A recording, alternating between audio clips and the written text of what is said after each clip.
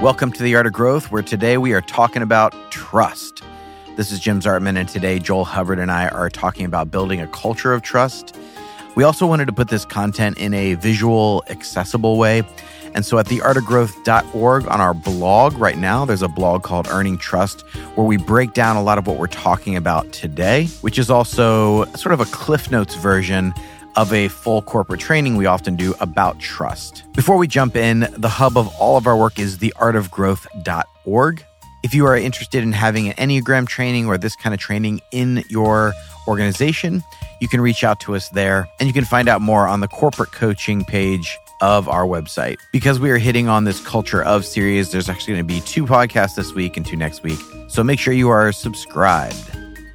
All right, let's go ahead and jump into today's episode.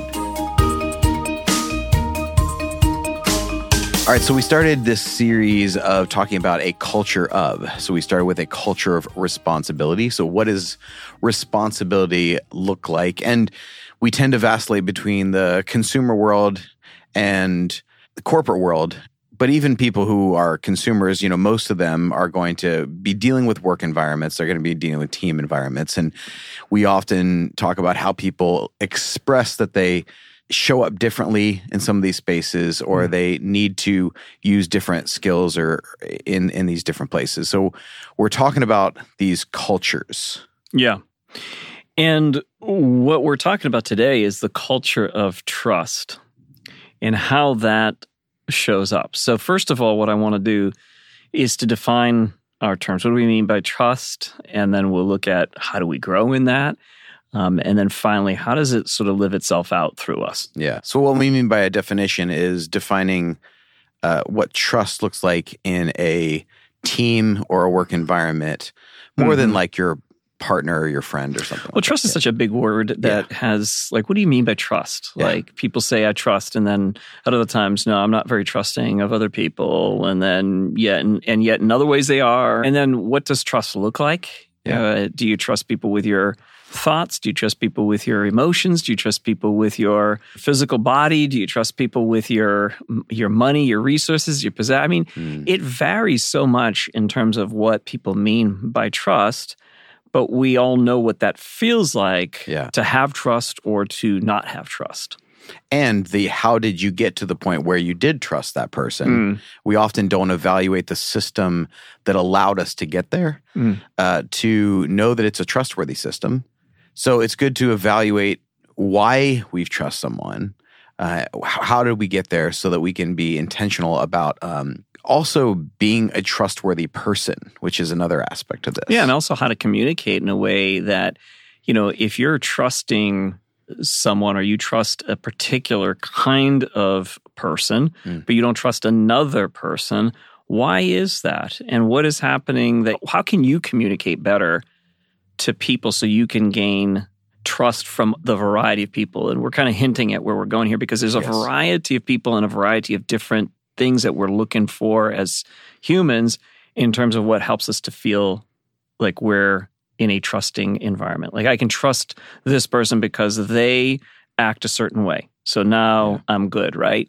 So because of that, I now know that there are these 3 kind of categories.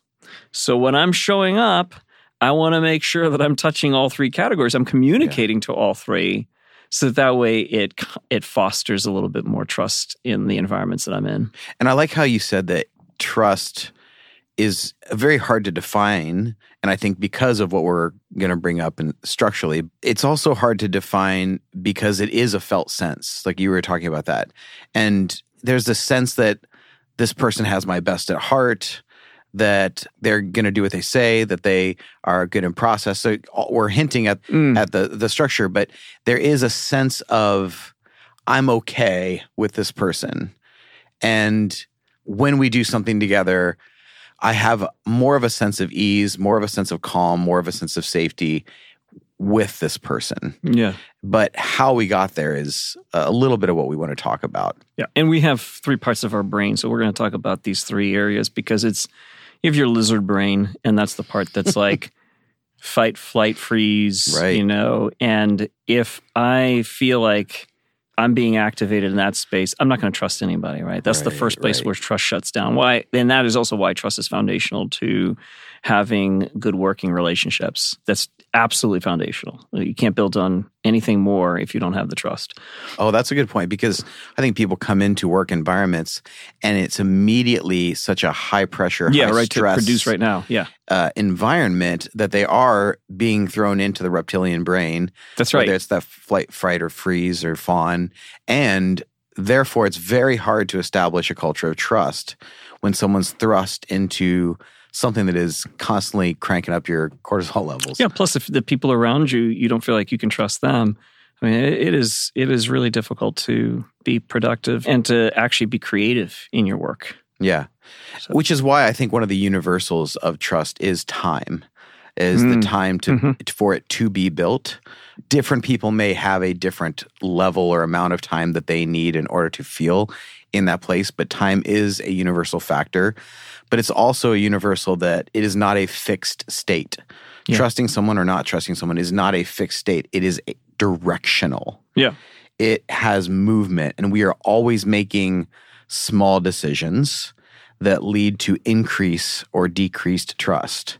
We are always either building it or diminishing it somehow through our actions, through our words, through these three components. Should we get into those three? Yeah, absolutely. This is great because it sets us up for, we've defined what we mean. We've explored the idea of trust. Yeah. Let's have some three categories. Go for it. Yeah. So when we were talking about this several years ago and developing this for teams, when we were doing a longer team who specifically asked us about trust and building trust on a team. And so we put this through the Enneagram filter because we know it's one that's going to help us see more holistically instead of just from our own perspective. Because if you were to ask me, why do you trust someone? Well, I'm like, what's their character like? Do they do what they say? Or do they say they're going to do something and show up, or do they not follow through? And so I would have been too narrow in defining it according to my center. And so we talk about how the three centers build trust in different ways. Now, as we have to say with all of this stuff, all of these matter to us when we talk about care, competency, and character. Of course, we all care that people know what they're talking about and know what they're doing in competency, that they're going to say what they do and their character is consistent, and that they care about us. But we're going to notice something more first. The entrance is going to be dependent on one first, and then the others will matter, or it'll be lost the fastest. So we looked at this and we said, first with the body types. For this, it's going to be character. Are there consistent actions? Can I trust that you're going to do what you say, that you are someone of your word, that you're going to do the right thing when a tough situation comes up? Yeah, I like how you set that up, because I do think that there's a trigger point for each of those where if you're a person that character matters to you, meaning that people do what they say, that they're responsible, they get the things done that they said that they were going to get done, that they show up, that they fulfill their promises. That's a trigger point where if that doesn't happen, the other two, right, they don't matter as much. Like you can be a person who's like, well, I care about you, I care about you. And for a person of who character matters, it's like, well, you didn't do what you said you were going to do multiple times. Because if you really cared, your actions would have showed it. So I'm even interpreting the other one. Excellent, through my lens. Right. So even how I define that, yes. That is great, because I think that a person whose number one would be more care, for them character would be the flip. It would be, because I care so much and I want you to care and care for my feelings. If you don't, then that demonstrates that you lack character. Yes. So since we're talking about care here, we're talking about the body center when we're talking about that character and the action. That's right. We're talking about the heart center when we're talking about care. Are there considerate emotions is one way that we frame this. And so I'm going to evaluate your character based on whether or not I feel like you care for me. That's right. Yes. Yeah. So let's continue on with care, because that's as you said, it's heart center. So folks in that, for whom care is number one, it is about how do you respond to me as a person? How do you respond to my feelings? Is there any reciprocity in the relationship? Yeah. I had talked to somebody today who said, I've multiple times I do, these things for these people and they don't reciprocate, right? And they were a heart type. They are a heart type. So it really gets to the point where it's that speaks to me like you don't care. And there's the loss of trust there. It's like, I have done all of this and I didn't ask for anything in return. And I feel like you're, now it's not necessarily that the other person wanted this person to do that for them. But that's how heart types will look for things, is in the space of concern and care. So you show up at work, right? You have a work meeting. And if you show up at the meeting and the agenda is we're going to talk about employee retention and how we can do better at retaining, employees on our team, and you jump right in and you talk about that may be okay.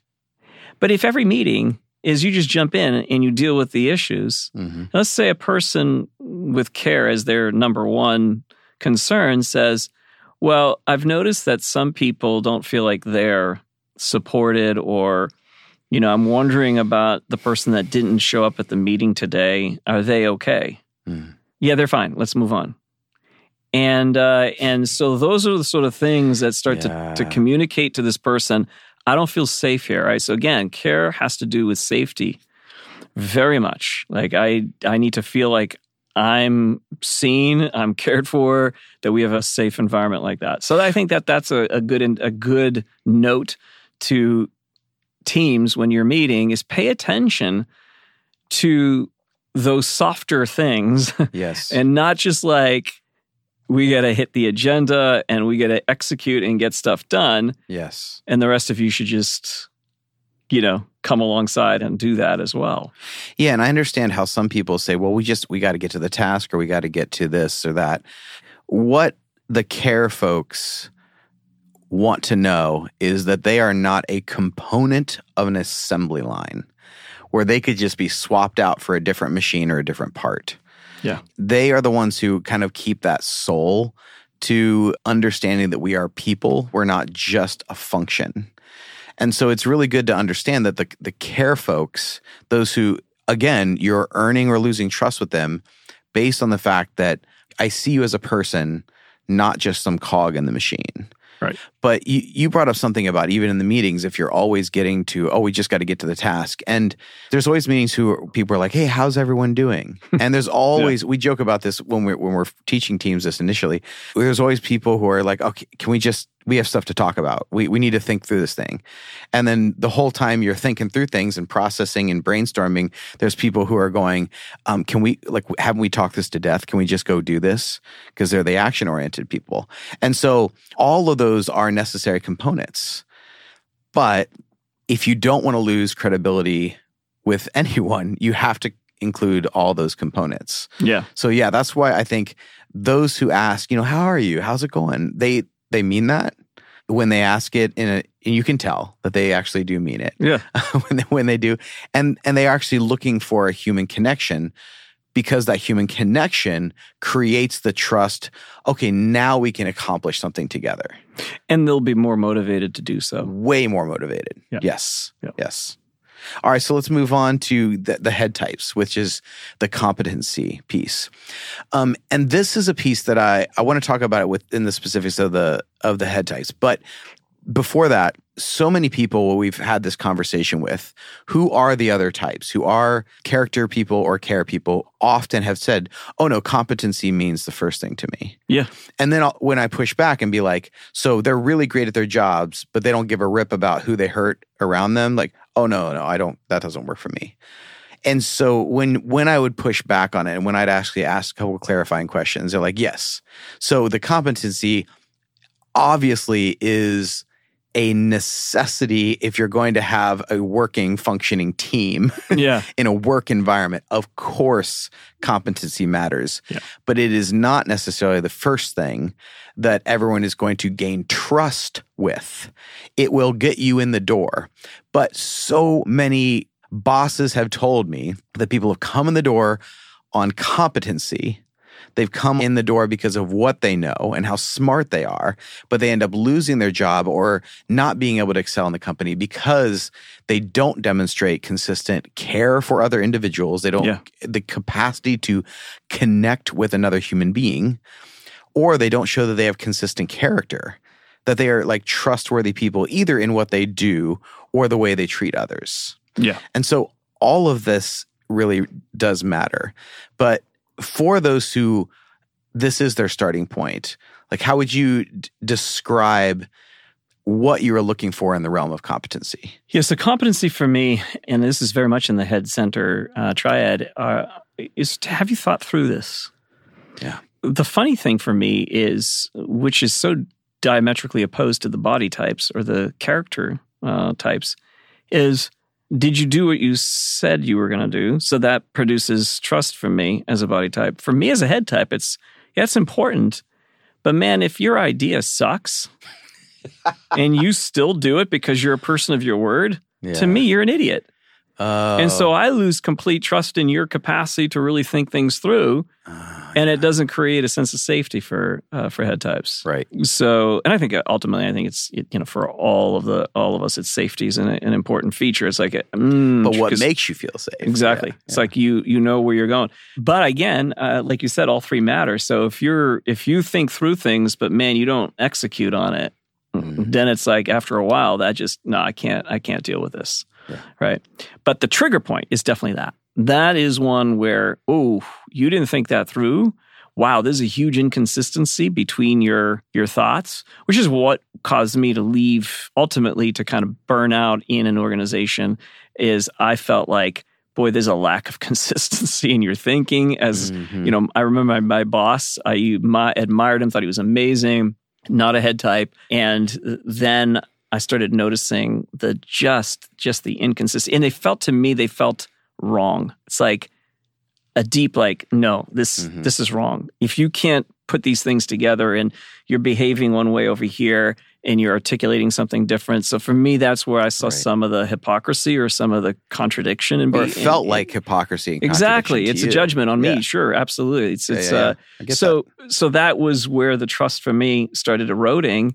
Yeah. And that doesn't feel good. So because I want to know that there's a strong, impenetrable thought process behind what we're doing. Yeah.